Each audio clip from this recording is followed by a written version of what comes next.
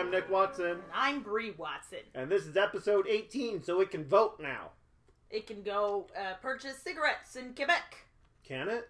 It shouldn't do that. And though. in Ontario, I suppose. No, you have to be 19 to buy cigarettes in Ontario now. Oh, well, that other mystery voice you just heard is our special guest, Gillian English. Oh, hey, Jill. Hi! Yay! I Kermited that. Oh, I thought that was a live studio audience you had for here. Yeah. Improv. Yeah. Yes. For those who don't know Gillian, she is a classically trained Shakespearean actor. The artistic director of her theater company, the Theater Elusive. Yes. I feel like I have to put on this weird, fake, Britishy accent. Oh, I thought you were going for that Robert, that guy that does the Inside the Actor Studio fellow. Yeah, him too. All right. Yes. Is it Robert? A fringe artist. And an improviser and an Improvisor. actor and actor and many other things. Mm-hmm. Welcome, Gillian. Thank you for having me. Huzzah for the Gillian. That works. Yes. So we have Jill on the show right now, right before she heads off for a 2-month tour of Australia. Struth. What? Struth. Isn't that like their word for cool or good? No. No? If it is, I've never heard it. But Oh, alright. I gotta double check that as I finish. maybe it is, and I'm not cool, and so I've never heard it. Oh, Jill. It's okay. One of the struggles that we deal with Is not being cool. is our cool levels. Yeah. Improvisers as a whole, Not the coolest. not usually the coolest people at the party. No. Improv people at a party, how's their conversation skills? Great. Actually, it depends. That would make on sense, the- right? Yeah, it depends on the person. Very much depends. Our improv party skills, amazing. On fleek. Yeah. I'm gonna need the definition for that. I tried on Urban Dictionary, and it was not good enough. It's just like on point. Okay. Like my eyebrows. On point. On point. Okay. They're not pointy, though. No, but they're perfect. I know, okay. Oh, is it perfect? Mine are. No, I meant the on fleek thing.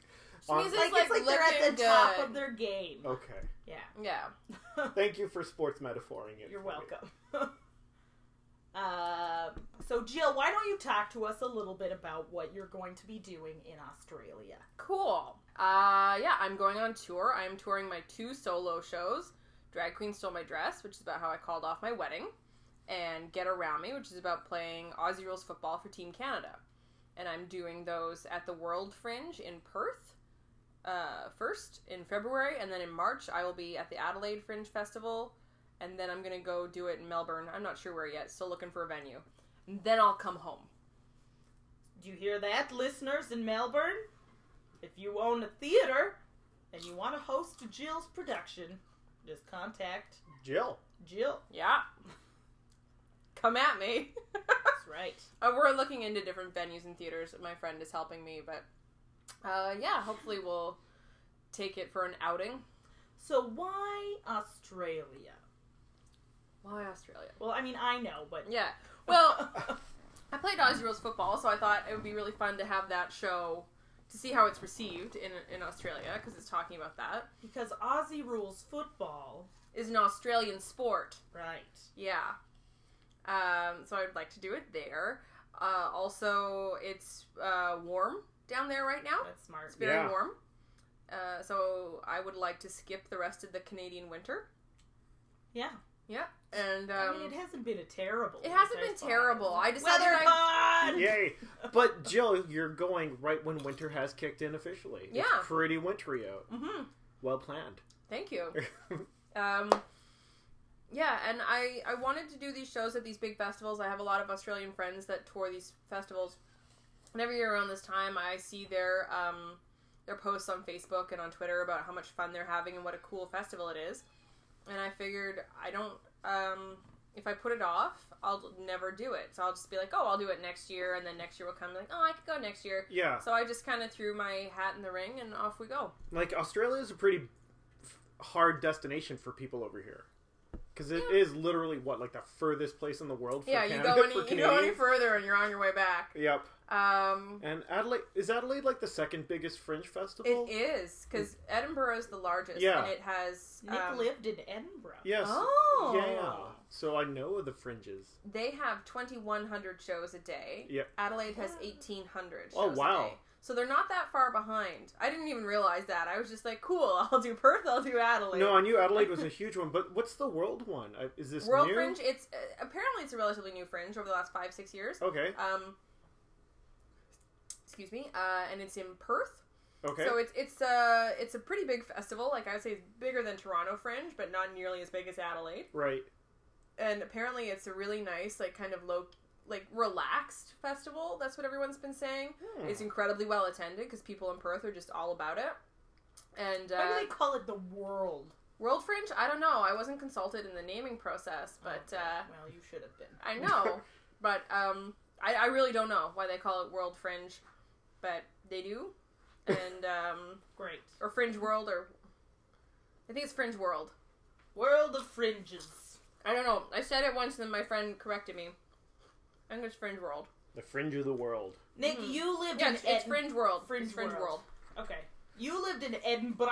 Well, I was going to do Fringe World Party Time, excellent. But yeah, I lived in Edinburgh. Did you go to a single Fringe show? Well, yeah, because the Fringe takes in all, like, the stand-up comedy stuff in Edinburgh. Okay. Like, they count that as part of the Fringe. Yeah. So I saw a couple stand-ups doing that, and I also went to a one-man show of Tristram Shandy. Ah. Interesting. That was really good, because I was meant to have read that in my 18th century literature class, but I didn't get around to it, so I saw that instead. I was like, that would have been a good book to read, and it was a really cool play. Neat. So I have no idea who put that on, but it was good.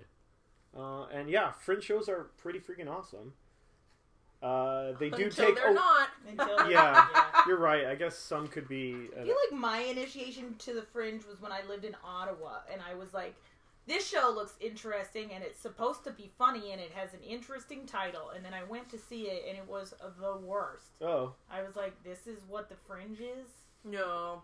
But that was just a bad place to start. Really bad show. Yeah. It was just like a guy on his own, and he had like a screen...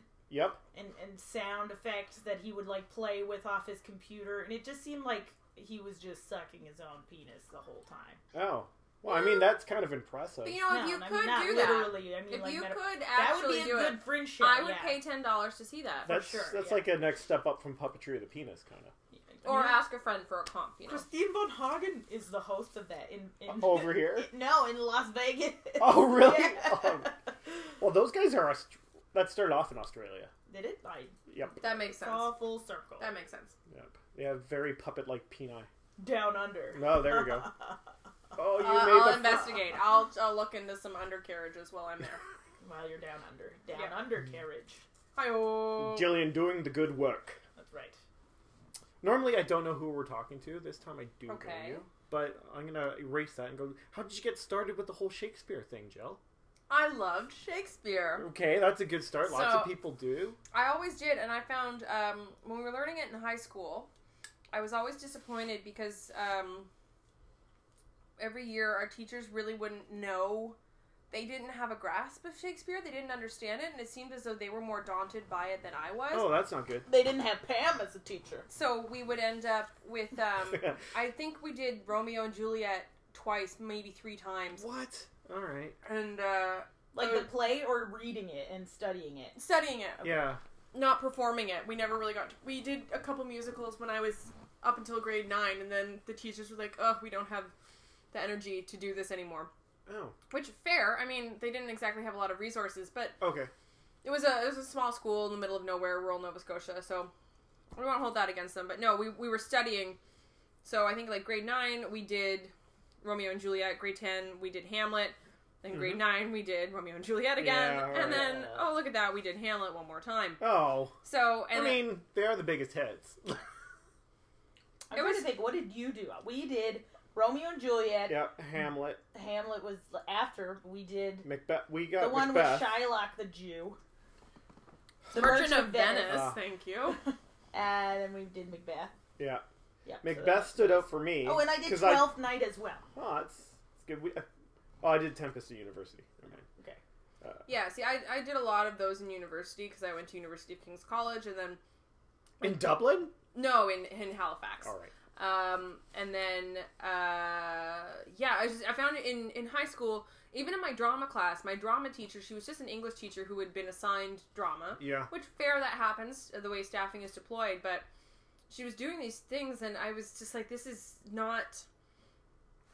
helpful to, like, teach me drama. And it was all about, like, write a skit, shoot me in the head, about, like, why it's bad to do drugs. Like, how is this drama class? So, But had you known, like, had you taken other drama No. stuff?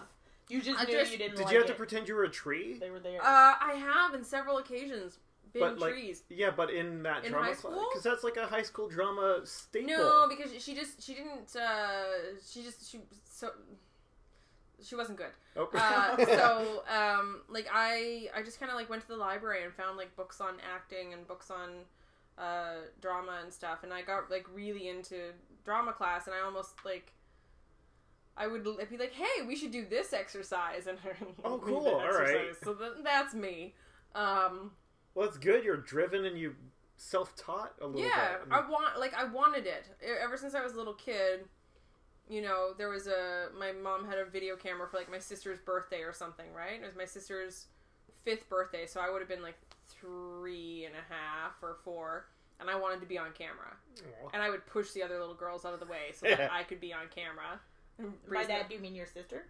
My sister and her friends. And then, you know, there's like footage of, you know, my mom takes me away, so I'm, like, kind of off, like, on the side of the thing. The other little girls are doing whatever in front of the camera now, and my mom's like, Gillian, your behavior is inappropriate, and I won't tolerate it. So my mom spoke to me. Like I was an adult from the beginning. But I was like, but they're not doing anything any good, and I want to do good things.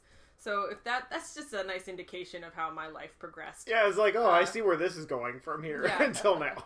So, then I remember when I got the course catalog for King's and Dalhousie University, because they're one and the same, but they're really not. Yeah, I remember going through the course catalog and seeing that they had an acting program. And I said to my dad, I was like, Daddy, I could take acting.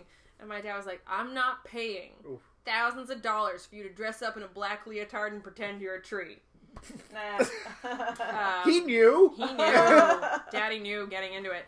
But then, so I did first year university at King's. I did the foundation year program, which is a really in-depth study of cats and Western thought and philosophy. So, and then in second year, I was pre-law. I determined I was going to be a lawyer from, like, grade 9. I was going to be a lawyer. There was, you know, I really wanted to be an actor, but I was from rural Nova Scotia, and that wasn't really an option. I wanted to, you know, have money to be successful, because I was a smart kid, and smart kids take the smart kid classes, and they do the smart kid careers, and that's all there is to it. There you go.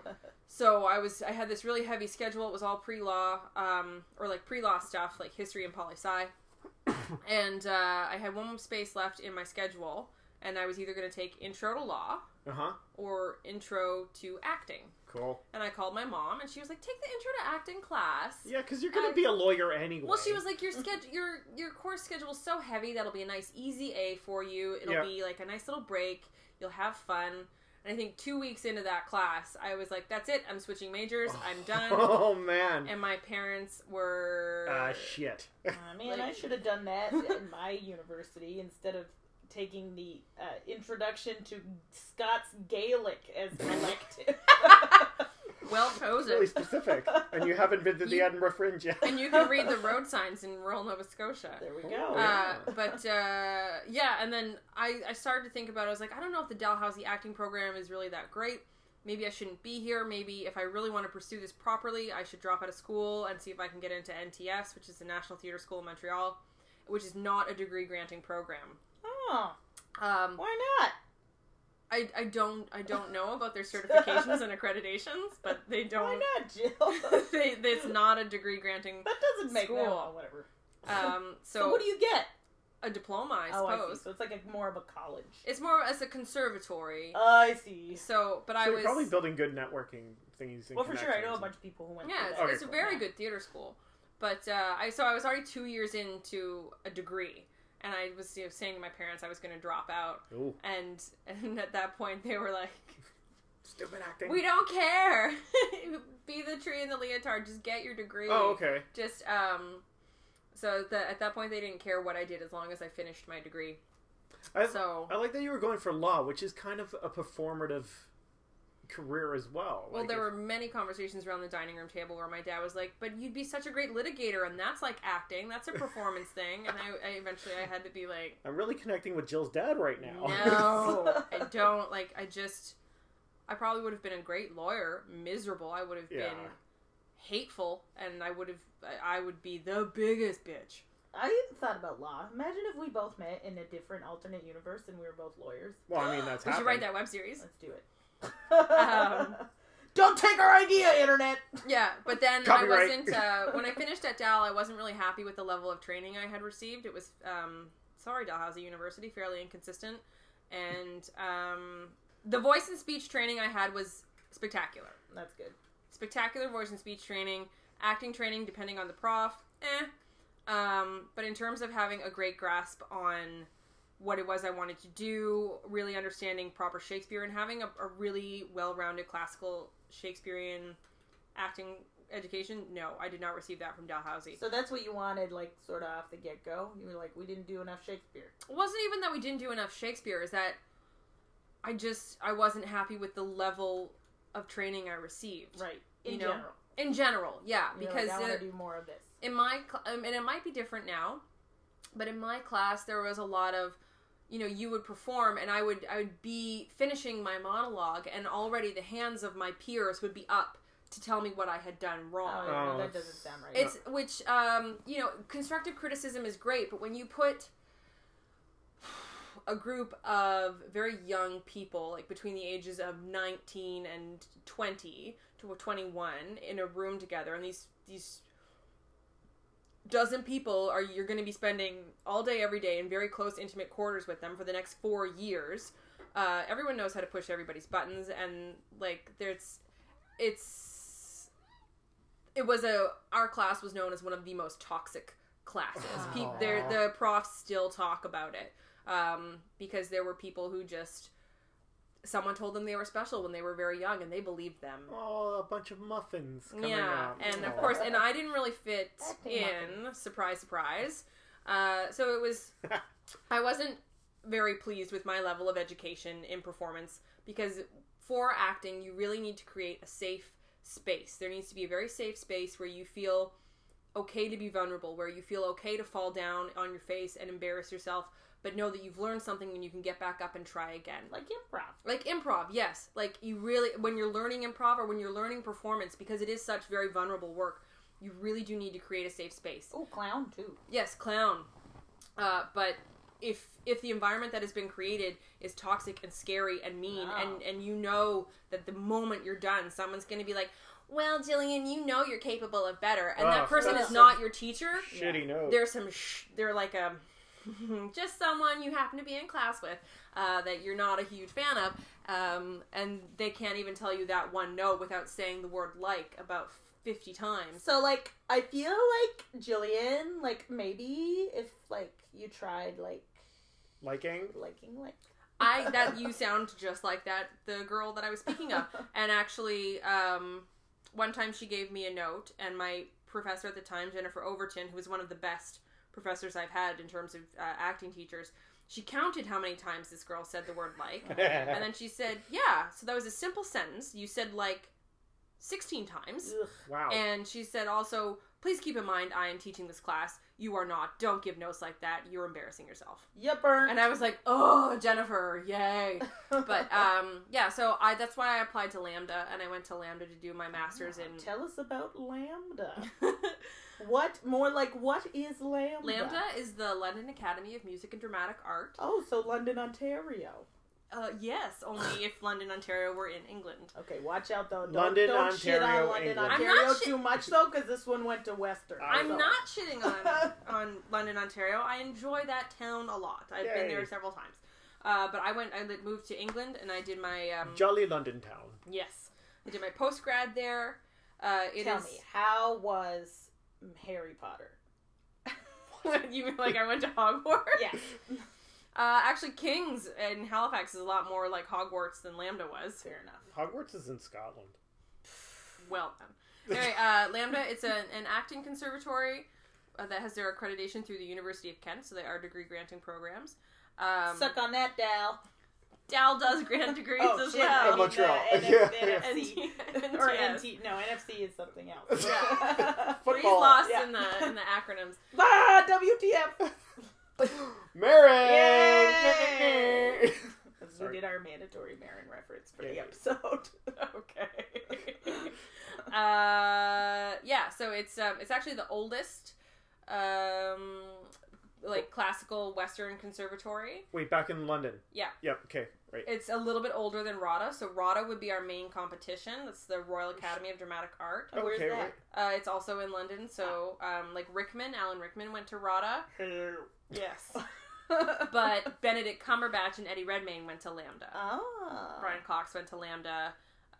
John Lithgow went to Lambda. That surprises me. Donald Sutherland went to Lambda. Yay! Swoozie Kurtz. I don't know who she is. I went to Lambda. Oh, well, we know Jill. Yeah. You do know Jill. Check. So it's a very, very rigorous program where you're in studio between 12 and 14 hours a day, Oof. doing all kinds of different things. So lots of voice and speech classes, classical Shakespeare. You're also doing contemporary theatrical work. Contemporary Shakespeare.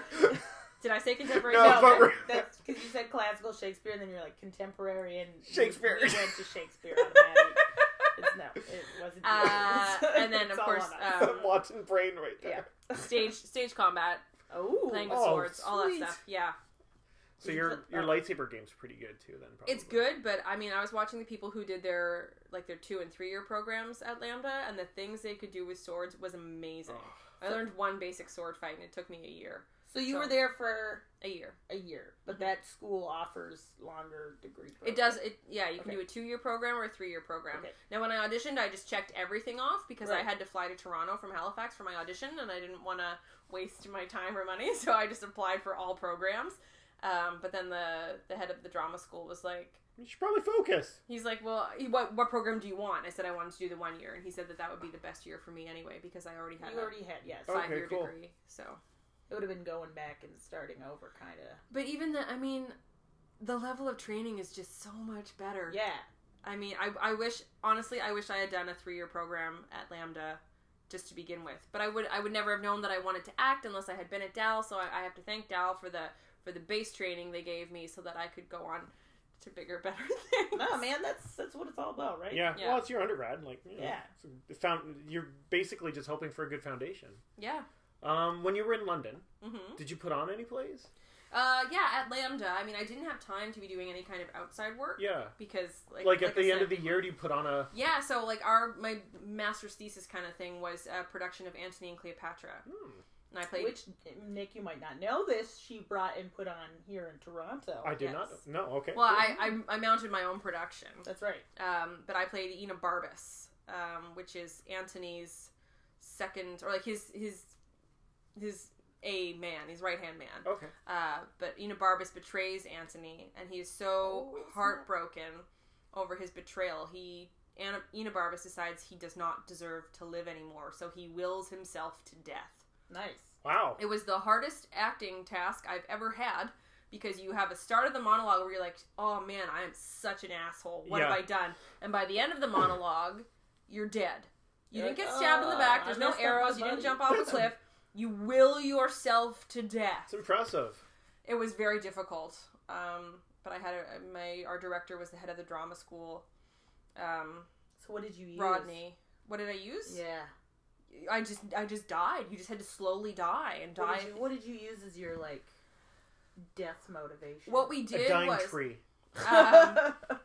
no, Rodney.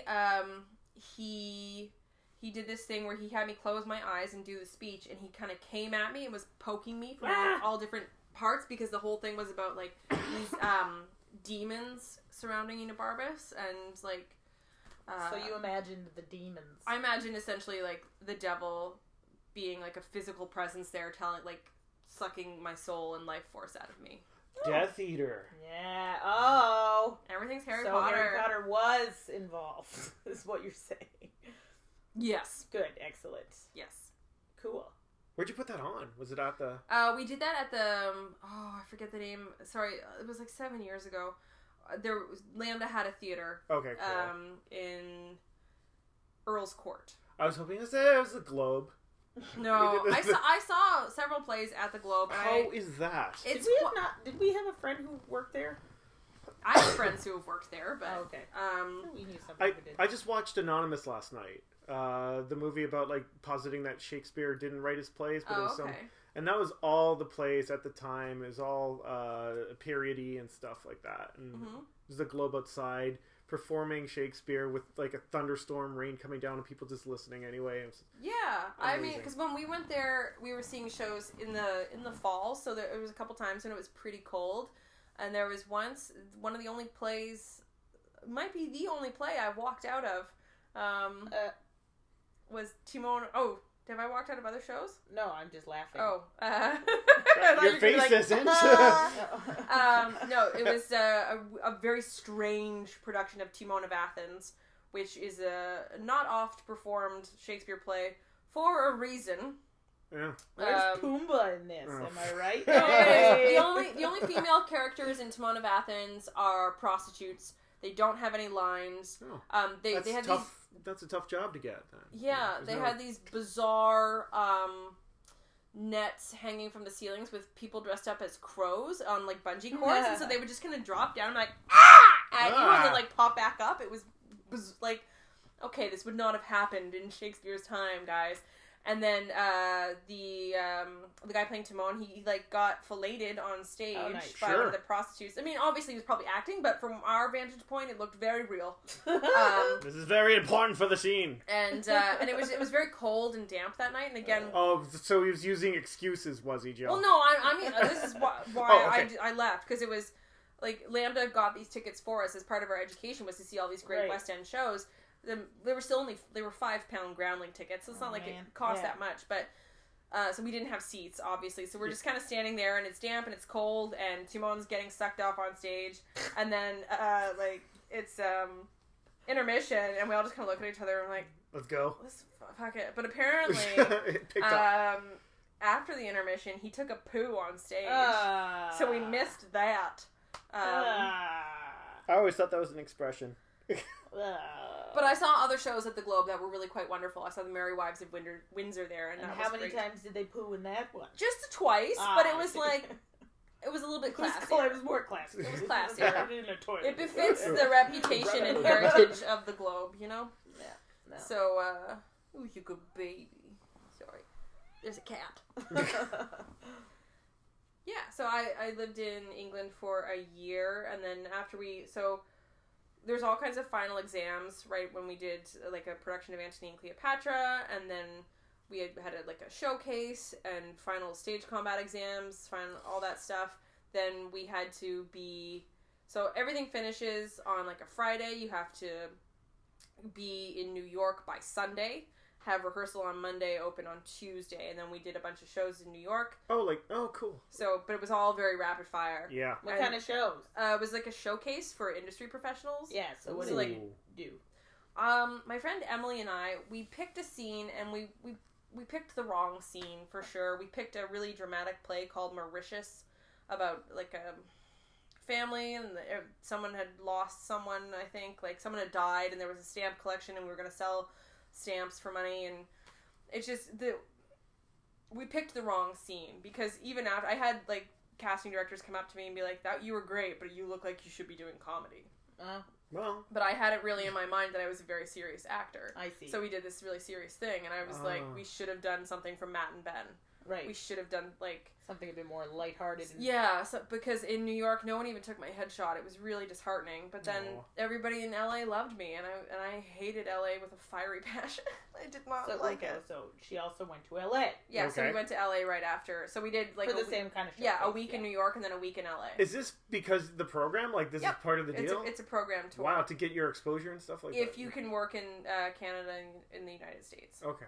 So, like, my friend Lauren Ann was Australian. She wasn't allowed to go on the tour, and she was pretty pissed about it. Okay. But anyway, yeah. So you were allowed to work in the States? I was allowed to work in Canada, so it would be easier for a Canadian to get a work visa for the States than an Australian. Oh, I see. So they didn't bother sending the Australians because they wouldn't be able to. And there's lots of things that film in Canada. So, but it was mostly fruitless because the one agency that was really interested in me in LA. It was 2008, so like the stock market had just, or 2009. Things weren't going well. Yeah, I know. And they were like, okay, so we can never get you a green card. So what we need you to do is go back home to Canada, star in as many feature films as you can, star in as many Canadian episodics as you can. Just go ahead and be a star, exactly, and then come back. That would be great. Why did I not think of that? Thank you so much, Los Angeles. Well, you're on your way. You were on a TV show last year. Yeah, I was, I guess. But it's just, so that was a thing I did. It's kind of fun just to say, I was like, oh yeah, I was on tour. I was doing my North American tour. In LA, New York. Yes. I did sit next to Jim Parsons on my flight from New York to LA. That was pretty cool. Sheldon! But I had never seen The Big Bang Theory. But the day before, I won tickets to see Letterman on the street. We had 2 shows that day. And we had a break in between, and we were going to go get dinner. And then there was people giving away Letterman tickets in Times Square, because the theater we were performing in was in Times Square. Oh. And so I got some tickets, and I was like, who wants to come with me? And all my jaded New York friends were like, no. Letterman. And I was like, well, I have loved him far longer than I've loved you guys, so bye. See ya. And I ditched my friends in the middle of Times Square to go see Letterman. Which is the right thing to do. Obviously. So. Because I was a solo person, I got to sit real close to the front. Sure, yeah. And it was Jim Parsons was on the show, and Beyonce. What? How come I never knew that? I never know your Beyonce. Yeah. It was pretty cool. She had a wind machine and everything. Oh, man. You felt Beyonce's wind? Yeah, I did. And she was promoting that movie Obsessed. Oh, so we all got Beyonce gift bags on the way out. Oh my! That's amazing. I have a T-shirt that says "Obsessed" that fits perfectly. Nice. Bae knows how to make a shirt for a curvy girl. Well, she's a curvy girl. Exactly. Yeah. But I also had there was a ball hat that went ball cap that went missing. It had like a hat for your balls. It was a House of what's her House of Dion or House of I don't know. House of DeAndre or House of I'm gonna embarrass myself. More and more racist. No, it's House of whatever Beyonce's fashion house was. Oh, okay. Right, we have also no idea. Beyonce, yeah. Yeah, so it had one of those on it, but then I put it in my suitcase, but it never made it to LA. So I think the maid stole it. Probably.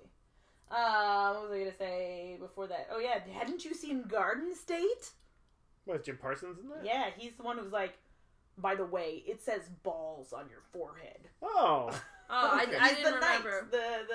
Yeah. But he was so lovely because he was in the I forget what airline I was flying. It was one of those American ones. It's probably American. It might have been American. But he was in he must have been not famous enough yet for first class. So he was flying in coach with me, and he was in like the waiting area, and I walked up to him and was like, "You look so familiar." And he was like, "Oh yeah, I know." I'm like, "No, I know you from somewhere. Did we take an acting class at Dow, or did you go to King's?" And he was like, No. And I was like, why didn't he just tell you? Because he did eventually. I'm like, I saw you somewhere though. Where I saw you last night. And he goes, yeah, I was on Letterman. I was like, I was there too. Where were you seated? Oh no! Oh my god! But he was like, no, with Dave. He was like, I was the guy. I'm Jim. And I was like, oh my god, you were so entertaining because he was. Beyonce, God love her, she can sing, but as an interviewee, she's boring because she won't say anything bad about anybody. Oh yeah. She won't break. Well, she may now, but like at least then she won't break that demeanor of I am a professional. I'm a professional. I'm not going to say anything bad. I'm not going to stray this from is my PR line. And exactly right. And so stray from that. Yeah. Whereas when you're used to like if you want like a Jennifer Lawrence kind of thing where she's just like I'm gonna fart. You know, I don't care. Give me a sandwich. Yeah. And Jim Parsons was just a far more entertaining interviewee. And so we ended up sitting next to each other, and I told him like why I was going to LA, and he was very kind, and he was just like, don't let anybody tell you can't do it. He's like, you've made it this far, you can do it. Just don't. He's like, look at me. They told me they're like, you're not gonna get anything because of how he looks, right? And so he's like, if anybody tells you can't do something, just don't quit. And how are you not a fan of The Big Bang Theory just based on that? I really enjoyed Jim Parsons on The Big Bang Theory. I think Jim Parsons carries that whole goddamn show. I think a lot of people only watch it for him. I only watch it if I'm in Nova Scotia. Too, there you go. I like Galecki on it. Leonard? Yep. What was I gonna say? That's an amazing story. I didn't know.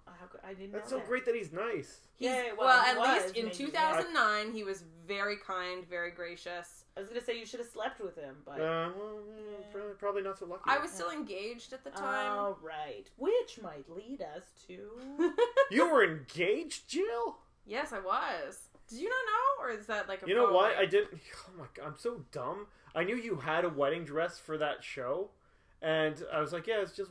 But it was like, why, Nick, would somebody own a wedding dress? I was like, nah, don't know. Unless they called their wedding off 5 months before. Sure. You didn't bother putting the pieces together. No, I don't know.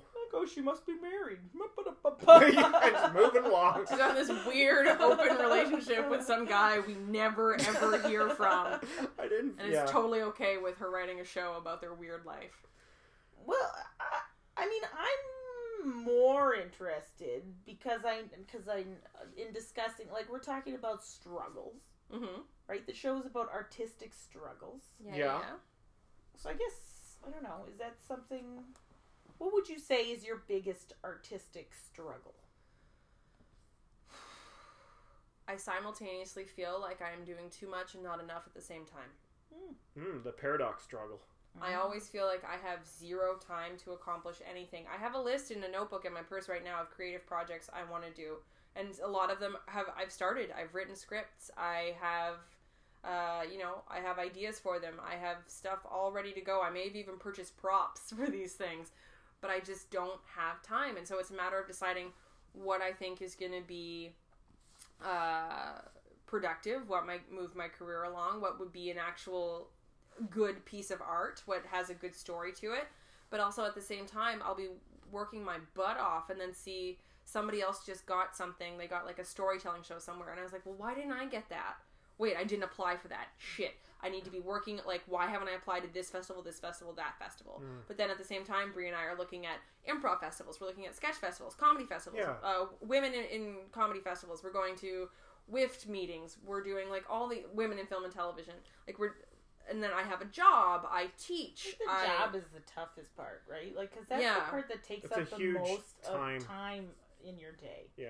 But at least I can, with my job, I'm very lucky, so I can write. You can work while you're and I can get a lot of things, like, people will be like, what are you doing? I'm like, oh, I'm writing a press release. I don't even pretend like I'm not doing, like, because as long as I do the basic parts of my job, which is, I'm a receptionist, so answering the phone, signing in people, making sure people get their files, that clients are happy, and that, like, kids don't AWOL, then they're You're doing your job. If you're doing writing and stuff, at least that looks like you're doing work. Oh, yeah. Too. I'm just sitting at, like, typing away, and they're like, oh, you're so busy. I'm like, I really am. And I am very busy. And then I'll, of course, have Candy Crush going in another window. Oh, okay. When I did reception for like a medical company, like, I left very shortly after. They're like, well, we're going to have to start, you're going to have to start learning about... because these were dialysis machines that they were selling. I remember when you worked there. They're like, you're gonna have to start learning about how these things work and the whole process of dialysis in order to, like. But I'm like, I'm a receptionist. What are you even talking about? Why do I need to know this stuff? And as soon as they started to sort of think of it like that way, I was like, no. Nope. Yeah. Well, I mean, I understand where I work. I won't name it because I don't necessarily want them to be associated with me. Yep. Not that I don't want to be associated with them, but my outside life, they might not want to be associated with me. But I have a very strong... I mean, I've been there for 4 years, and I've worked in 8 different departments in various capacities. So I have a great understanding of how the place works. But I always... something that drives me crazy is they'll call and I'll be like, oh, okay, I can put you through to someone who can answer your question. Well, maybe you can. And I already friggin' know. No, I can't. But they want to ask it anyway. And I try to tell them that just to save you from having to ask your question twice, please just let me put you through to someone who for sure will be able to answer your question. Yeah. And they go, no. And they ask me the question. And I don't know. Again, ma'am, I am reception. I do not know exactly how many days it will take for intake for your child. Or I do not know exactly what kind of therapy will best suit your child. I am not a psychologist or psychiatrist or child and youth worker or social worker. But you have such a knowledgeable voice. I really do. I have a very authoritative voice. But that's sometimes it's like, I'm putting you through. And then you get the call right back. Hi, I was just speaking with you. You put me through to so-and-so. They didn't answer. What the fuck do you want me to do about it? Well, yeah, I'm just like, I cannot physically make people pick up their phones. Can you physically make someone... No, you cannot. Stop being stupid. But I'm not allowed to say that. Yeah. So, So everyone out there. So, yeah, if you call somewhere and reception says that they cannot answer your question, they're going to put you through. Trust that the reception works there and you don't. And leave a stupid message. Yes. Thank you. Or not a stupid one. Try a smart message. Or email them. Yeah, email. I don't understand why people still use the phone. We still have faxes at my work, and I don't understand that. Doesn't make sense. Yeah, it's bizarre. Someone sent me a fax a couple weeks ago and was like, oh, the 1990s called and says, thanks for faxing me. But we get junk faxes. Yeah. I would say oh, really? Crazy 50% of the faxes we get are like... Boats. Some of them are boats, or they're for... They're people, like, there was one guy who was a janitor, I suppose, like a freelance janitor, and he's just faxing people his resume. And of course... That's actually smart, because someone's going to have to clean up all those faxes. Yeah, someone who already has that job. Oh, right. Fell apart.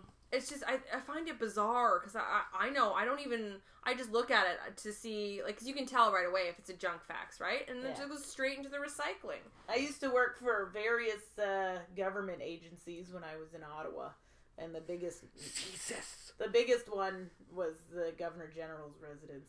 Sick. And we would get just, like, the dumbest? Faxes from, not dumb, but just crazy, like, obviously crazy rants about the government and the prime minister, and then just like, and you're like, what do you? And those were all from Stephen Harper. It was like, well, the price of bread and blah blah blah blah blah, and you're just like, what? And you can tell they're sending it to the Governor General, the Prime Minister, the Attorney General. They're sending it to everybody. The big head honchos. That makes sense. Send an email, Who sends a fax? No, because if you have a fax, there's a physical thing. Those people had to pay a lot of money for fax machines back then, Bree. You gotta really use it. Faxes, yeah. We had a fax machine back in the day. My mother was on the health board. Did we have a fax? Mom and Dad probably had a scanner situation by the end. We never had fax. Okay. We always had to like drive to. The photocopying For some reason, I want place. to say Nick's Cleaners, but that doesn't make any sense. Avondale. Probably Avondale. Wellenpod. Yet again, we need to do it. Ask all right. more questions. Okay, work, struggle. Okay. What about some of the struggles in your personal life? Okay. That your shows tackle. Okay, yeah, that's good. Thank you. I like the double entendre of tackle. Yeah. Tackle. This is about football. That's right. This is about football. Yeah. So I am. This may come as a shock. I'm a very ardent feminist. Stop. I know. It's shocking. Aggressive. And she's holding Nick in a headlock. I didn't even do anything. You know what you did. No, I possess certain qualities about my person that are not typically defined as feminine. And so that has been an issue. Not for me, but for a lot of other people who would prefer that I know my place. Oh, would those be men people? Men people mostly, but then sometimes women, very rarely, but there'll be women who, because dudes will be like, threatened. Okay. Because if I'm not a delicate feminine flower like you want me to be, if I am equal to you, that is frightening. Right? That for a man who's not confident in himself or in his masculinity or in his ego, for a man who is a delicate glass flower, when they encounter me, they are terrified. And that's where the misogyny comes from. That's where the sexism comes from. That's where the desire to berate and belittle comes so that they can feel superior in that moment. The moment you encounter a woman who is not afraid of you, who will not be diminished by you, that is when a misogynist and a sexist gets scared. And then they start acting out. And, yes. Yeah. Yeah. I only know this because I'm a guy. I'm never on the receiving end of any of it. And I'm only seeing it from I follow a lot of feminists on Twitter. And they talk about their mentions all the time and all the stuff in their feeds that they have to deal with. Yeah. And I'm always like, where the hell are these psychos coming from? Like, it's not something dudes have to deal with at all. Like, no, it really, really isn't. I mean, even the other night, I was at the subway station, and there was an altercation between a mother and a daughter, and it's the kind of thing I see at work all the time. But you see it out in the world. And the guy I was there with was like, I really want to make sure that little girl is okay. We should go intervene. And I said, okay, intervening at this point, us as strangers, not helpful, because I see this stuff all the day at work. So. Stay here. I'll go back to the collector and make sure that she has an eye on it and that she's called either the police or Child Protective Services. Right. I take 10 steps away from my male friend. And he goes to intervene. No. Okay. Another guy blocks my path. Where are you going? Oh, no, you're going to stay here with me, baby. We're going to play. We're going to have some fun. Oh, shit. Oh, you think this is new? Or no, I just... This happens at least once a week to me. Someone decides that they are going to physically block, and I don't know what it is, but this happens to me a lot. They decide they're physically blocking my way so I can't get by. And I was like, look, buddy, I'm doing something else right now. This isn't fun. This isn't entertaining. Get out of my way. Ugh. Oh, you want to play? You want it to be like that? Fuck. I dropped a shoulder on him. Good. So because it's my natural go-to. You get your arm nice and strong and straight. Get out of my fucking way. This is why I'm putting Mackie in karate class. That's smart. But, and all I was doing was trying to make sure that a little girl and her mom were going to be okay because there was an altercation taking place. And I went back, and my dude friend was like, what the hell was that? And I was like, welcome to being a woman. Yeah. Holy And you would say in 2016, but the shit that we go through is the same stuff that my mom went through. For sure. In the 70s and in the 60s. Some asshole who thinks he's entitled to your time, your body, Well, the best was when someone tried to do that to me one time when I was walking down the street with my father. But my father was behind me several feet, so this guy didn't think that my dad was with me, right? Yeah. And so this guy, he put his bike across the sidewalk, and he was riding his bike on the sidewalk, really slow and blocking everything. And I was like, buddy, get off the sidewalk, ride your bike on the road. Yeah. And he gets off and he stops and he goes, listen, bitch, you're not going anywhere. What the fuck? And I was just like, I don't need my father in this instance. I have it. And I was like, buddy, you want that bike or I'm going to throw it in the friggin' street, but this isn't happening. And he goes, oh, you got a problem with me? So and at that point, right, I do. My father had caught up and he's just like a giant, angry Nova Scotian man. He's like, he does have a very stern face. Yep. He does have the face of someone who is who doesn't have time for any bullshit. And he was just like, well, I have a problem with this, and I've never seen a man look more like he would just shit his pants. Yeah. And he was just like, ugh! And so Daddy was raring for a fight. He wanted to beat that guy up, and I was like, but you know what, Dad, that happens to me once a week. Yeah. You're moving back home right now. Oh no. I've been this tall since I was 11. And I had to start wearing a bra when I was 10. So my father saw people look at me in a way he did not appreciate. So that is why I learned at a very young age, how do you break someone's knees? How do you break their feet? How do you, if someone grabs you from behind, how do you get away? How do you temporarily blind someone? Mm-hmm. And then, so he taught me all this stuff. And then he was always like, injure them as much as you can and then get away as fast as you can. But isn't it bullshit that this is the kind of stuff that you have to learn as opposed to a man? Oh, of course. But that's the thing. But being even the fact that I know that I know that about myself, that I'm confident in my ability to beat the crap out of a man if need be, right? And that I do have a full voice. I do not back down ever, and I don't respect anyone's authority, especially if it's a male authority and their only authority over me is that they have a dick and I don't. Right. I don't respect that. It presents issues in my life. Like, for the last 16 months, I have been fighting with AFL Canada to get them to do something about my sexual assault when I was representing Canada. That's the Australian Rules Football League of Canada. Yeah. And they were very, very dismissive of me. They thought that, you know, if they spoke How much trouble can this one little They thought if they spoke down to me enough, if they treated me like I didn't care, like they infantilized me, they tried to treat me like a child. And of course, I'm well aware that I'm a 30-year-old woman with a master's degree, and you can suck my ass before you're going to treat me like that. You know what? Please don't, though. Yeah, don't suck, unless you ask. Unless it's consenting, yeah, exactly. In which case, well, not from these people though. No, you don't want them. But yeah, so I've only just managed to make some headway with them yesterday because there's a new president, and he seems like a human. Yeah, which is bizarre.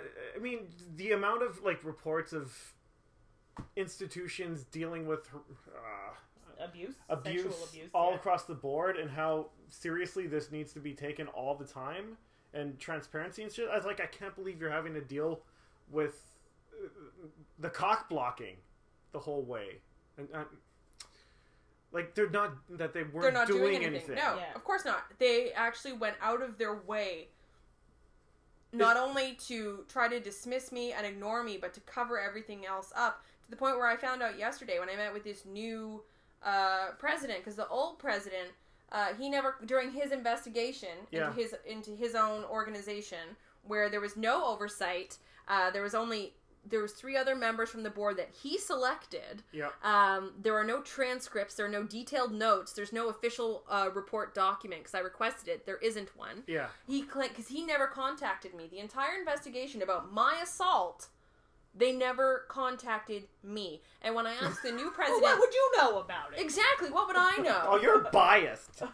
When I talked to the new president about it yesterday, he said, well, the notes I saw say that he tried to call you on several occasions and that you refused his phone calls.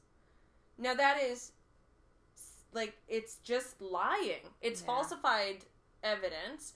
It's not true. I take any phone call that comes in, no matter what I'm doing, because I'm an actor. It could be work. I answer my damn phone. Yeah. Always. Oh, yeah. I also keep incredible, Brie knows this about me, I keep a moleskin book where I write down everywhere I have to be, every appointment I have, every day. It's Jill's Book of Destiny. Yeah. Jill's Red Book of Destiny. But mine's black. Yeah. Ooh.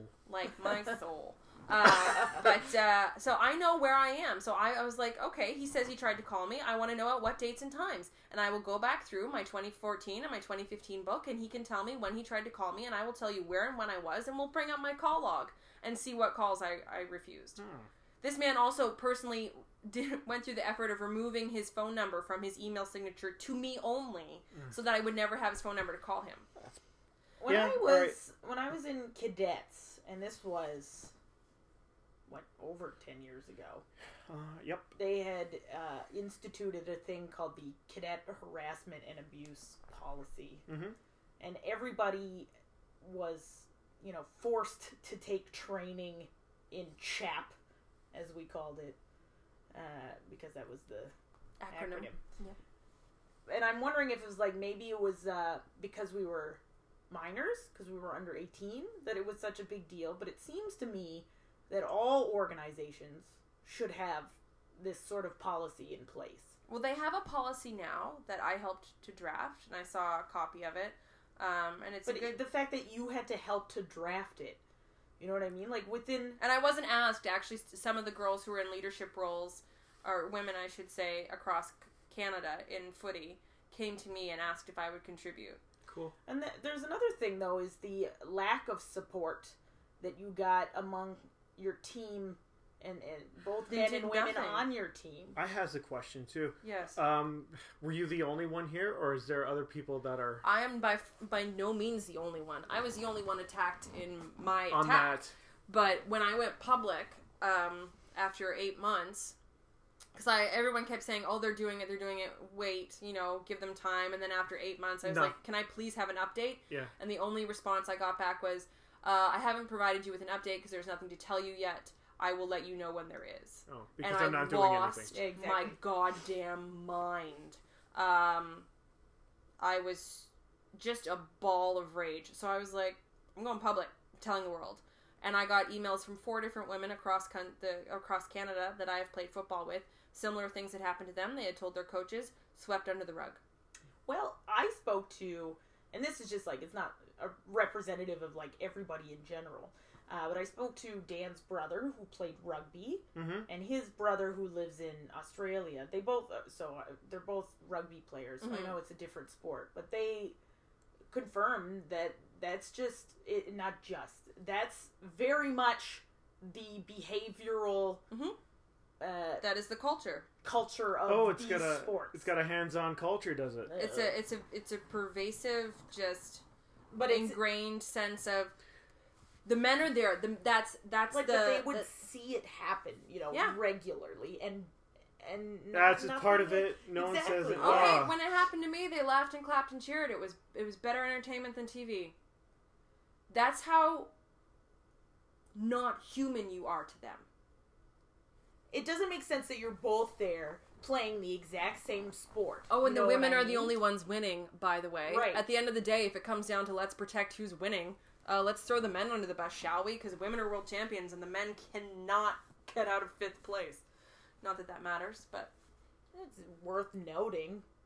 Because I don't understand why the protection, why the need to protect the men so much. It is not that they are better at football. It isn't. No. I don't think it's about the sport. It seems like this is across the board for every institution. Oh, yeah. Like, it's always cover it up. And I don't understand how they still think covering it up is working. It's helpful. Well, that's why I'm so glad they have a new president. Well, that's the way to get change, right? One of the things I said to him, I was like, I get that AFL Canada is trying to protect itself and defend the organization, but what bothers me is that I was a part of AFL Canada. I was playing for AFL Canada. So where are my protectors? Yeah. Where are my defenders? Wouldn't it be in AFL Canada's benefit to stand by, and do something? Yeah, and say, look, we've had this especially report. A loudmouth like this. Well, yeah. It's not like I'm going to be quiet about it. Even if it was anybody, you know what I mean? It is in their benefit to be like, this happened, this guy was accused, because he was accused and found guilty of doing it in Australia. To make sure that all the facts are straight, the man who assaulted me was not an AFL Canada player. Right. The man who told him to do it, the man who explicitly said, go stick your hand in her pussy, it'll be funny. Ugh. Give her a cuddle, buddy. Ugh. Won't that be funny? Ugh. He played for Team Canada. Well, he should not be allowed to play. He should not. But according to the investigation that took 16 months, he wasn't the one who physically touched you. Well, no, they found no evidence. Oh, and I'm like, of course there is no evidence for a he said, she said that is 16 months gone. Right. Oh, but right? there was all. But why does the man's? So I have other witnesses who spoke off on my behalf. Yeah. They were the people who defended me were interviewed more than once. Everyone who said they didn't see anything, they had a quick little interview, as far as I know. And they were terribly inebriated, so. Oh yeah, the official letter spent like a third of a page discussing how much people were drinking, as if that bared any relevance at all. So, the whole thing is simply disgusting and fabricated, and was just like a giant cover-up by this one guy who decided that the former president of AFL Canada, who decided that I didn't matter. What happened to me did not matter. I was not worth his time. Yeah. I was not worth losing these guys who can kick footballs really well. I mean, all they were doing was having fun. They got to have a little bit of fun. Sure, I lost my sport, my community. I lost my full grasp on my mental sanity because I now suffer from PTSD. I lost a lot of friends. I lost my fitness. All these things they took from me. Because they wanted to have fun for a moment. And that's how inhuman I am a 5-cent bouncy ball that they get out of a vending machine. You play with it and then you throw it away. No, I'm not. I'm a human person who is representing my country and playing sport at the highest possible level. But because I'm a woman, it doesn't matter. And that's my struggle. It's good that guy's not the president anymore. Oh, it's good. It's also good that he lives very far away and that I haven't told my father his address. Anyway. I'm sorry. Daddy's protected. It's okay. You didn't do anything. I know, but it's like I'm part of the culture, though. What's really important to remember is that when we say, yes, all women, we really do mean, yes, all women. And when guys come back saying, not all men, all that does is tell me you have not listened. Because this is not we are blaming men. We are not blaming all men. Yeah. We are simply saying that this is an experience that every single woman has. I am not a special snowflake. I'm just a very loud snowflake. But the thing is, if you get defensive when we say yes, all women, as if it's something that we're accusing men of, no.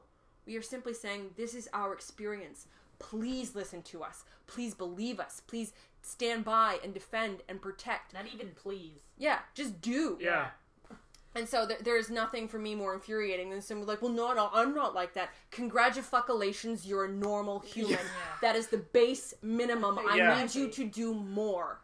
What do you think taking this story, this one in particular, taking that around Australia is going to do for the sport over there? I don't know. I think I won't have to explain what Aussie Rules is. That's something. But I think if it's prominent here. Oh yeah, they'll be all over. Well, because they're it's a big issue over there. Because I've been talking to AFL in Australia, and it won't be only the ladies that were getting touched either. Well, everybody, sexual assault and rape is not gender specific. Yeah, anybody can be abused. And anyone, especially a man, can be bullied into, oh, you were assaulted, you pansy, you pussy, all this horrible language to try to make people, to shut them up. To put you into this weird little gender box where certain things are allowed to happen and not happen. But it's a big issue over there. When I was talking to AFL, they were like, look, we know that there's a lot of work we have to do in terms of our relationship with women and with sexual assault and abuse, and we know that mistakes have been made in the past, but we are working very hard to correct those mistakes in the future. But tackling something as hard as the ingrained culture of misogyny and sexism is not easy, and a lot of people, like even here in Canada, I played football against some guys who didn't think I deserved to be on the field. You know? How dare she play the sport with her tits? They weren't all Australian. Some of them were Canadian. I was just trying to do an accent. You're bad at that accent. No, it's just there are people who, for some reason, they can't explain it to you. They'll say, well, that's the way things are, or that's the way it should be. That's a shitty argument. This is a woman's thing, and this is a man's thing, and how dare you take this thing from me? Sort of the same way. Like, there's enough of everything to go around. Like, it seems so stupid. Like,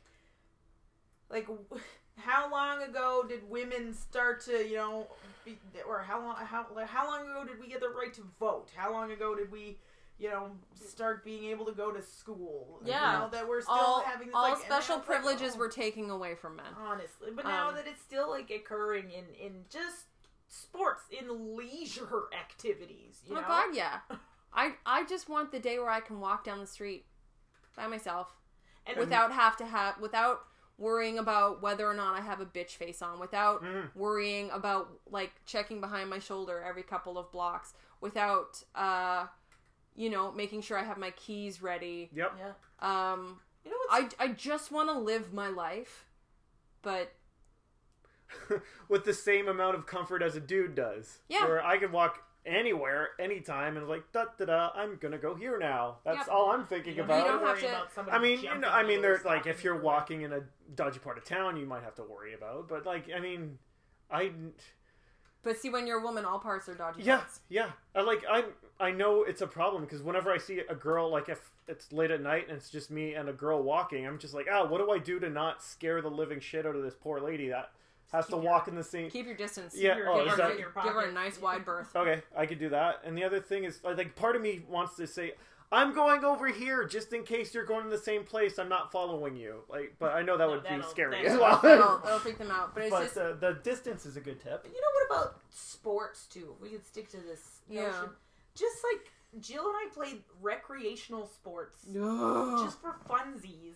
Not there's competitive. No funsies. Not competitive. It was the Toronto Sport and Social Club. And I did not enjoy that. And it was still a bunch of dudes who thought they were king of the castle. Oh yeah, and we were only there because they needed dodgeball. They needed to have minimum 2 women, on the girls on the team so that they could play. Those were the rules. So we weren't there as members of the team. We were there as tokens so that they could play. Exactly. It's filler. Yeah. I did not enjoy it. I really didn't like... Well, also, Chelsea told those guys that I was an Olympian, so when I showed up, I think they were a little disappointed. Because they were expecting... But even Chelsea, who had played with them before. Anyway. Well, yeah, and it was just... They were a... Like, dodgeball. These guys were, like, whipping balls at our faces. Yeah, I got one right in the boobs, and the guy was like, oh, did it hurt you, sweetheart? And me being me, I was like, what the fuck did you just say to me? Yeah. I was ready to start a brawl. Yeah. And then they were like, you're being too aggressive. Like, that was it. Like, we would play and try to be competitive because they were. Yeah. And then we would get shit on because we were taking it too far. Yeah. And it was like, well... They wanted girls on their team. I mean, the first question they asked Chelsea when she said that I was going to play was, is she hot? So, they didn't want girls who could play dodgeball or help win. They wanted cute little girls there in cute little workout uniforms being like, oh my god, I'm so bad at this, but you're so good. Look how strong you are. Can you flex for me? Because after we played soccer, it was in all sorts of sports things. There was a couple different sports. After we played softball... I quit after dodgeball. I told them they could suck. Or not softball. After we played soccer, they're like, oh, you've played this before. And it's like, yeah, no shit, man. You didn't just pick up a random... Like... Why does that surprise you? Why does that surprise you that... That is weird, because in Welland, I played in, like, mixed soccer leagues, and it's like, yeah, you have girls on the team. Yeah! It's like... It's just like, oh, you just assume that, you know, we picked random girls off the street who would never... What's this? Oh, I can touch it with my hand? No? Oh, I'm used to massaging balls, not kicking them. That was great. Canada. Our women play sports here. They're right. Our hockey players win gold, you know? What an interesting thing when I was in Australia, because they have netball. Yeah, the basketball for girls. Yeah, and I was like, what the hell is this? Because they're wearing, like, skirts and shit. And I was like, what is that? And I'm like, oh, yeah, it's netball. It's our girl sport. And I was like, you're what? Well, think like softball is like girls' baseball over here. But dudes play softball. Really? Yeah. Well, like, we're in a softball league. No, I mean like rec league, but like on the pro level. It's not softball. That's fast pitch. Oh. But it's with the soft. Yeah, it's you're not right. Softball. All right, fine. All I know, because they were just saying to me like, oh, well, what's the girl sport in your country? And I was like, we play whatever the fuck we want. Yeah. Except hardball. I don't know. Baseball's that barrier new to me, will come down. But I've never had any, like, it would never occur to me that I have to play the girls' sport. Oh, right, yeah. And I don't... And also... Did you not play ringette as a child? My sister played ringette before I did, and she was so much bigger than all the other kids. I think she knocked a girl over and made her cry, so she was asked not to come back. And then I was just as tall and more aggressive, so they decided it would be... We're just going to skip the middleman here. Yeah. I kind of wish I had been put into hockey. That would have been fun. But see, my parents offered to put us into everything, and me and my sister were both just like, no, so... Also, but I don't like the idea of waking up at 5 in the morning. Yeah, that's gross. I think there was a lot of touchy-feely stuff going on with hockey in our age, too. Whenever you have a group of kids, and... Yeah, there was not enough checking going on back in the 70s and 80s. Yeah, it's all gross. Well, dude, we went to the church, too. Like, I think just the burden is on... Sorry, guys, but the burden's on you. It's not my responsibility to dress a certain way so you won't rape me. It's on you That's to a bullshit learn how to argument. not be I think that argument is dying off, too, because people are like, shut up. That's dumb. It's like, well, no. I think perhaps you might be operating from a bubble in a certain area of privilege. What? Sorry, no, but you're probably right. I'm a woman who's been told what I can and cannot wear frequently. I hear you. From the bubble's point of view, it's starting to get in. Yeah, people are starting to hear the message. It is, but at the same time, it's just so. But you have to like. There's a percentage of men too, of course, who are feminist and who that's growing as well, which is growing. But it's not to say that. And they're wonderful, but I mean, I've met I think one or two that aren't. They're feminists. They're like, oh yeah, it's so cool that you're oh god, you're terrifying. Oh. Yeah, a lot of them are very scared of me. A lot of people in general are scared of you. Yeah, that's fair. You're kind of big and loud, Jill. Yeah. I like it that way though. I was not raised. Sure beats the opposite. I was not raised to be meek nor mild. That's boring. Take up room. Shit, where was I going? Where were you going? I wanted to talk about, like, the idea of the yes, all women. How it's like, all women have to deal with it. Mm-hmm. But, and then you have the not all guys. Those not all guys. There seems to be, like, a huge... something buffering us from seeing what you guys are dealing with. Like, is it taking place... You're just not paying attention. Sorry. Okay. Or women aren't... Well, I mean, sometimes it happens all around you. Yeah. It really does. And sometimes it's little. Sometimes it's... your neighbor. You know what I mean? It happens to everybody. Yeah, it doesn't happen when I'm around. But it's sneaky. But you still know about it. It's just a matter of paying attention. You know, look around you and see what's happening. Like, see if your boss is... If someone's calling, you know, a coworker, are they calling her honey, sweetheart? Oh, hey, kid, I'm sorry, I'm 30 years old. Do not infantilize me. There's little sneaky ways of using targeted language. Yeah. So something that you, as a dude, you'd be like, oh, that was harmless, that was fine. But me as a woman, having heard all of these things my whole life about, you know, being... You don't want to be too big. Don't want to be too rough. You know, you have to be polished. You have to be. You want to be feminine. But even though the yes all women thing, is it not more about like all women have been abused. Or faced an abuse, and it's because why would just any woman come up to you and be like, hey, so you know, Chuck raped me yesterday. You know, like if you're not hearing about it. Yeah. Yeah. You know, but I mean, also like something I saw on Facebook. If men are so well intentioned in telling women to smile, why aren't they going around telling other men to smile? Oh, because you get punched in the face. Yeah. Right? Yeah. But if I do it, then I'm a feminazi. Yeah. No, I hear. Right. And so I was on a date once, and someone my date went to the bathroom, and I was just looking at my phone, and the guy at the table next to me goes, "Smile, baby, he'll like you more." Oof! I got angry. We had to leave because I was like, what the fuck? Again, my go-to is, what the fuck did you just say to me? He's like, oh, come on, baby. And I was like, one, I'm not your baby. That's another thing, calling someone baby. Yeah, that's creepy. It's instant infantilization. Well, it's instant.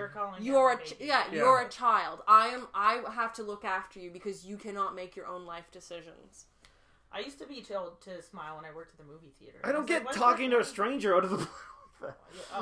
I do not respond well to being told to smile. I will smile if I fucking well please like it. Please, whatever. You know what I mean. Yeah. She's smiling right now. That's a good thing. Oh, so happy. Yeah, I was told to smile at the movie theater, and it's like, there's nobody around. I'm sitting here in a box office reading a book. Like, smile like an idiot? What are you talking about? What do you want me to smile at? Like, you don't owe... to smile? Yeah. No woman owes the world their smile. You do not have to be pretty for people. You do not have to dress like... this expectation that, like, it came up in my class today because we were talking about Jill teaches voice and speech. I teach voice and speech. We were talking about this, like, lymphic draining, where you kind of, like, move stuff around your face in the morning so your face is less puffy. Oh, I get so much lymphic draining. Anyway, one of the guys was like, is it different for men than women? Because, like, I just roll out of bed and I don't really notice. Oh, and I was like, that's my privilege. I was like, that's because the world hasn't told you that your hair has to look a certain way and you have to wear makeup and your clothes have to be a certain way and that you're puffy, you're fat. Like, the world has told you that you're great the way you are because you have a dick. You don't have to do anything, yeah. Yeah, but the rest of us have to go and, you know, use an exfoliant and a toner and scrub and put on, because, you know, and hey, makeup's great. I love makeup, but I also, you know, it's that extra level of privilege, whereas we feel as though we have to do this for society, and then people feel as though they're entitled to it. Yeah. You know, they're like, ooh, you know, guys would be like, well, why didn't you wear this? It's like, sorry, strange man. When I went out to live my life today, I didn't realize that I was going to be presenting in front of you. Yeah, that I had to put on high heels for you. Who the fuck are you that you think I will live my life to dress myself and to work my appearance to please you in the 10 seconds I walk past you? I did a stand-up set once, and somebody was like, nice legs, and I was like, not the point. Not the point. Oh my god. Yeah. It's infuriating because it's like, if I dress nice, I'm dressing nice for myself. It's because I feel good in what I have on, and yet I know that there's either going to be... They're only doing this because they feel like in a safe place where they're not going to be called on their bullshit. And that's why when I do call them on their bullshit, because you don't do that to a guy, because a guy would punch you in the face for that. If a guy did it to a guy. Yeah, exactly. That's why you gotta speak up to your douchebag guy friends. I don't have any douchebag guy friends. Get some and then destroy them. I met some of your friends. Being who I am, it can be very difficult because I don't back down. Did you have to put up with this in Nova Scotia? Oh my god, yes. Okay, right. It's so much worse in Nova Scotia. Oh shit, okay. So much Small worse. Town? Yeah, I feel like maybe rural, middle of nowhere. At least somewhere where there's like a range of educated... I mean, not that people... Well, but then again, what? in the... Where you going this break? Here's what I'm thinking. If you've been to university, if you live in a multicultural society... hopefully people are educated enough not to treat women like objects, whereas old white guys in rural Nova Scotia or in Welland, Ontario, not so much with the educated, spend all the time with their old buddies. Men friends. Some of them are very well educated, but they also they'll go to like a university in Nova Scotia. They don't really kind of branch out very much, and it's always like, well, it's all about tradition, and it's all about heritage and culture, and so it's a lot of, well, this is how things are. Yeah. This is how things work in Pictou County. This is what women do in Pictou County, and this is what men do in Pictou County, and this is how you behave, and this is how I behave, and don't rock the boat. And so that was always an issue. Like the feminist struggles my mom had to go through in the 70s and the 80s and the 90s to be the very outspoken, very incredibly articulate and well-educated woman she was, trying to get a principalship, an administrative position within a high school. So many times she was passed over for men. How about now? Women aren't allowed to be principals. And there was one time she was going in for an interview, and the other guy comes out and he gives her a punch on the shoulder. Goes, maybe next time, kiddo. Ugh. Oh, that. She hadn't even interviewed for it yet, and this guy was already like, "Oh, I have it in the bag." Like, what a dick! And so the shit she had to deal with to get to the position she did eventually, which was principal of the largest school in the district. That was such a challenge. But the thing is she broke through all those glass ceilings, and then they instantly just made them again.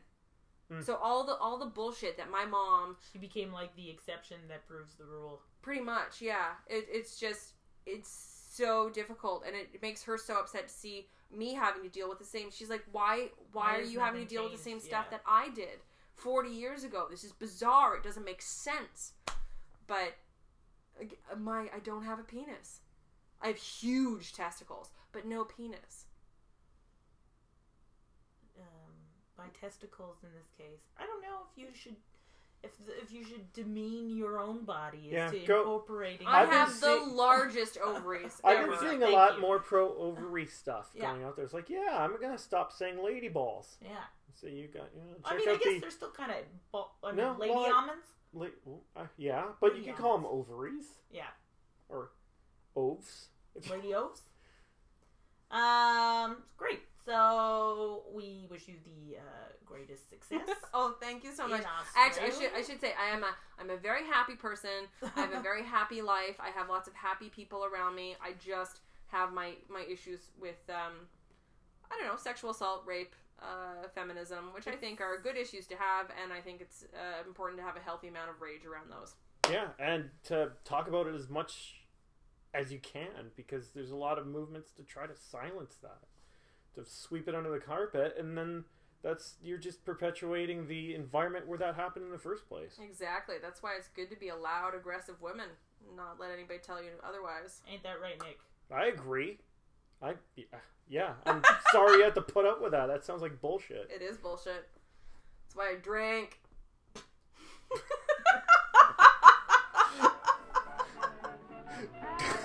Struggle on.